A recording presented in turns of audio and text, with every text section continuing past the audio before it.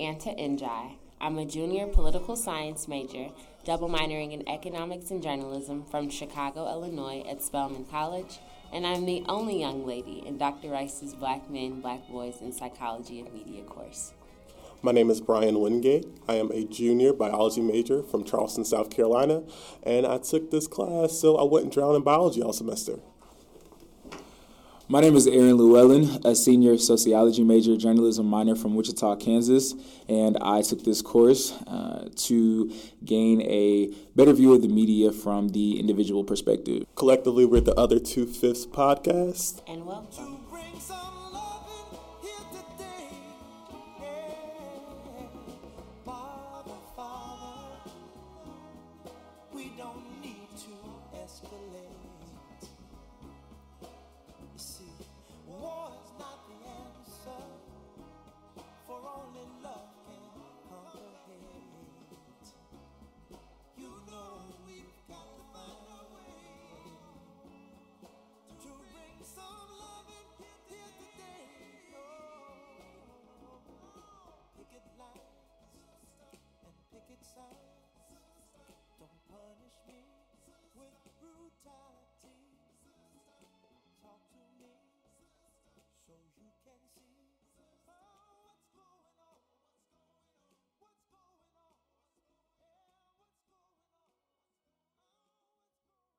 So, in Norman Coombs, The Black Experience in America, The Immigrant Heritage of America, he says, slave masters gave a great deal of attention to the education and training of the ideal slave. At every point, this education was built on the belief in white superiority and black inferiority. Besides teaching the slave to despise his own history and culture, the master strove to inculcate his own value system into the African's outlook. The white man's belief in the African's inferiority paralleled African self-hate. So I think if we're going to have a conversation about is it problematic to refer to marginalized communities as pathological, we have to look at the effects of slavery and how that affected African American people and how it still affects African American people today. And I completely agree. I think when we're engaging the African American experience here in America, we immediately have to turn to a timeline and then gauge what our experiences have been over the years as it pertains to being pathological and how pathology has informed the Black experience, per your quote, Aaron, or even just per what we see walking down the streets of our own neighborhoods when we leave our neighborhoods and we see what Blackness looks like in other areas of this country and of the world. We find that there is the master narrative in which we live by, and then there is the counter narrative in which we've had to ultimately create over time to make our presence in certain spaces a lot more comfortable. We know our master narrative to be the narrative in which our slave masters wrote for us, back to the quote in which you mentioned, Aaron. But we know our counter narrative to be what we've chosen to take from ourselves, what we've chosen to take about ourselves and rewrite ourselves. And because we have this kind of sense or this idea, it becomes essential when this narrative that we've wrote for ourselves is one of the only things about ourselves that we're able to unapologetically own. So much so that we forget the fact that the narrative that we've been force-fed about ourselves that we're dying and vying so hard to rewrite and make right isn't true at all. And that the narrative that we've chosen to write, to juxtapose against what society thinks that we are, is who we truly are at our core. It's just that it's impossible to find the truth in that when the media spins a completely different story to you on a day-to-day. I think it's important that we look at that juxtaposition that you mentioned. I believe that many times when we're trying to promote these counter-narratives, that we forget about the truths that exist in the master narrative. Again, Black people don't exist in monolith, whether that's what we see as positive or negative. I get to be a whole person. Just because I'm not Zip Coon, I'm not Zip Coon. I don't just dance around and use big words and, I'm a whole person. I'm entitled to be a whole person. And I believe that's the important part, that we don't just say, oh, well, stereotypes are wrong. Stereotypes, like they hold no truths about us. We get to be that person that exists in that stereotype, but we also get to be the person that exists in the counter. We get to be whole, and I think wholeness should be our focus. And so I think that's why one of my favorite TV shows is so important, Power. I'll use that as an example. So we have the main character, the protagonist of the storyline, James St. Patrick, who's also known as Ghost, who's a drug dealer, but he also runs a nightclub where he launders his money. Even though he is a drug dealer, he fits that stereotype of being a drug dealer and being a criminal, a thug, what have you. He still is a family man. He has 3 children. He has a wife at home who he loves dearly, but he's caught in between 2 worlds. He wants to get out of the game, but he wants to find more lucrative ways to make money and support his family. But he still has that need in order to do that until he can get there and be involved in kind of these negative life aspects, if you will. And so I think it's important that we have those images that juxtapose one another, that say, even though I do fit the stereotype, I do fit the stereotypical mold, I also have other layers to me that are seen, even if they don't fit that master narrative as well. Okay, so let's get into some solutions here.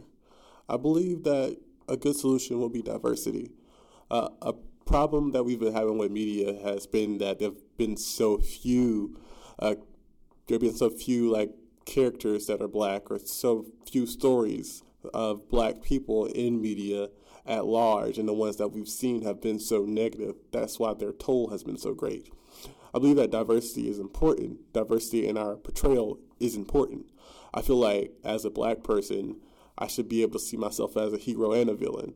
I believe that us trying to force these counter narratives are also just as problematic. They cause just as large of a problem in our real life. So diversifying our portrayals has to be a focus for ours in the future. And I think that in order to diversify those portrayals, we can't have people who aspire to be in front of the camera. We have to have people who aspire to be behind the camera and work behind the scenes. We have to have people who want to become the executive producers of television shows. We have to have people who want to produce these stories, want to produce these narratives, because the media is run by the top 1% of the wealthiest white people in the country. And so in order to be able to create the change that we want to see in the media, there has to be more of an aspiration to, like I said, be behind the scenes and work behind the scenes in order to create those narratives where we can get to a point where we can offer more roles that are diverse and don't fit those stereotypical molds. And I agree with you both.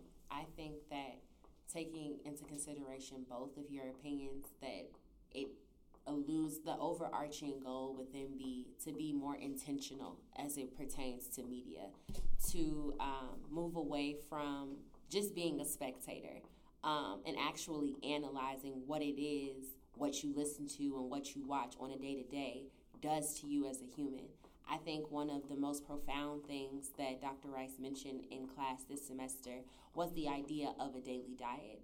As we talked about the Netflix series that we did or did not watch, and some of the options or some of the choices that our classmates gave out, you would have assumed that he watched them in his spare time as well, just off of the strength that the content of the show is similar to the content that we cover in class, whether it be through literature or class dialogues or conversations spearheaded by him himself. And he interrogated the idea that because something was similar to what you read and what you read and what you study is a good enough reason to literally indulge in it every day. Even beyond that, is something being entertaining a strong enough reason to, once again, delve in it and bathe in it. July 19th was that day I found out I was black. Like, my whole entire life, my mom kept telling me, you're white.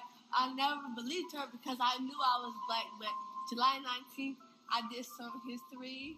I went on Ancestry.com and I found out. The name of this tune is Mississippi Goddamn.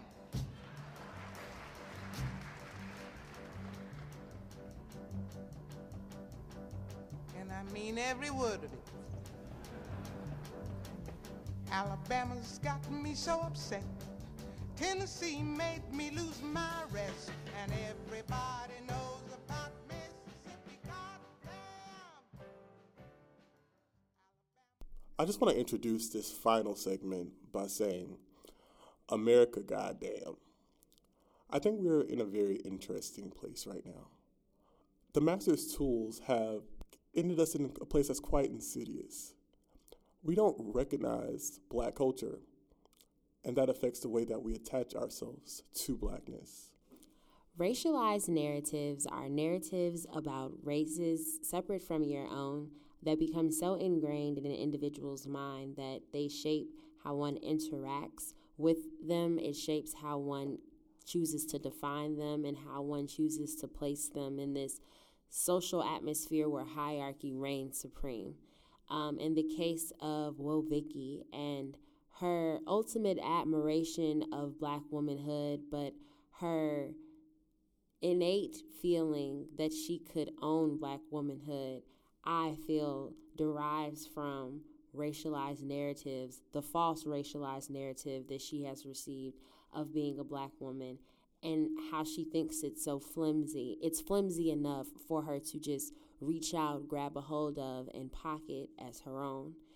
When someone can willingly and freely and confidently do that on via the social mediums that she has, we have to put into question how we've chosen to define people in the spaces in which we've chosen to prioritize their definitions.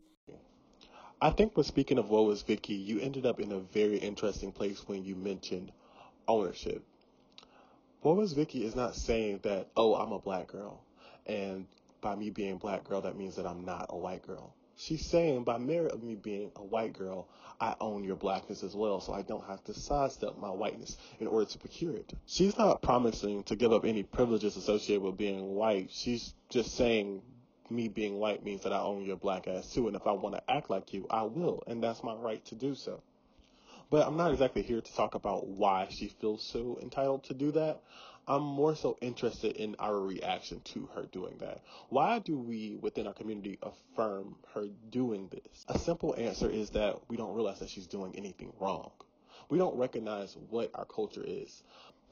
So much of the black experience is us sidestepping our blackness in order to chase humanity and being seen as human, to prove our humanity rather. The great paradox is what we see as humanity is actually whiteness. We step so far outside of blackness that we don't recognize what black culture is.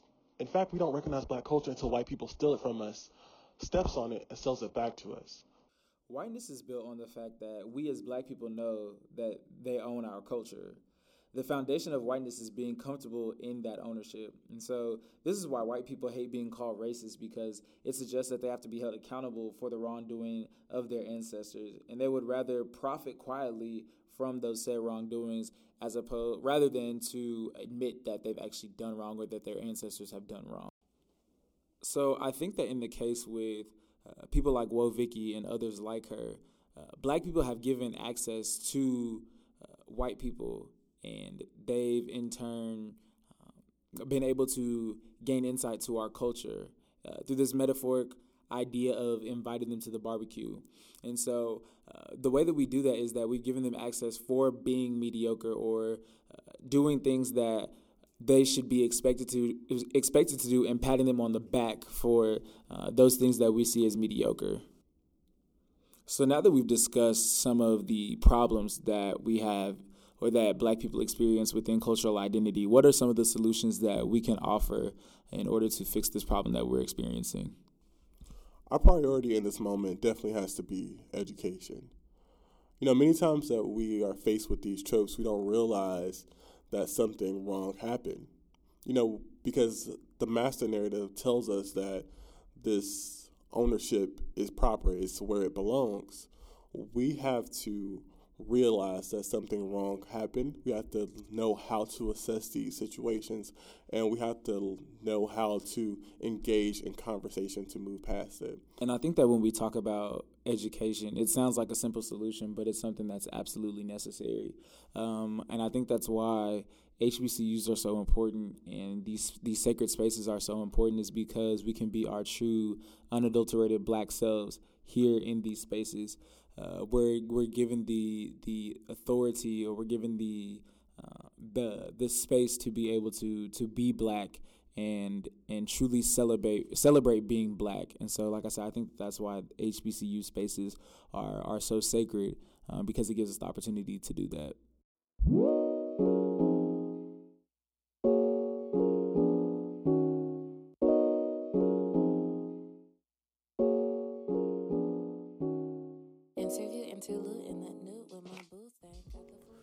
Well, we thank you for tuning in to the Other Two-Fifths podcast, presented by Dr. David Wall Rice's Black Men, Black Boys in the Psychology of the Modern Media course here at Morehouse College.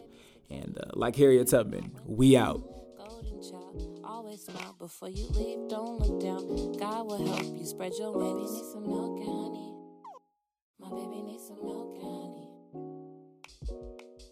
Never asked me why she said goodbye. Why baby dying at white.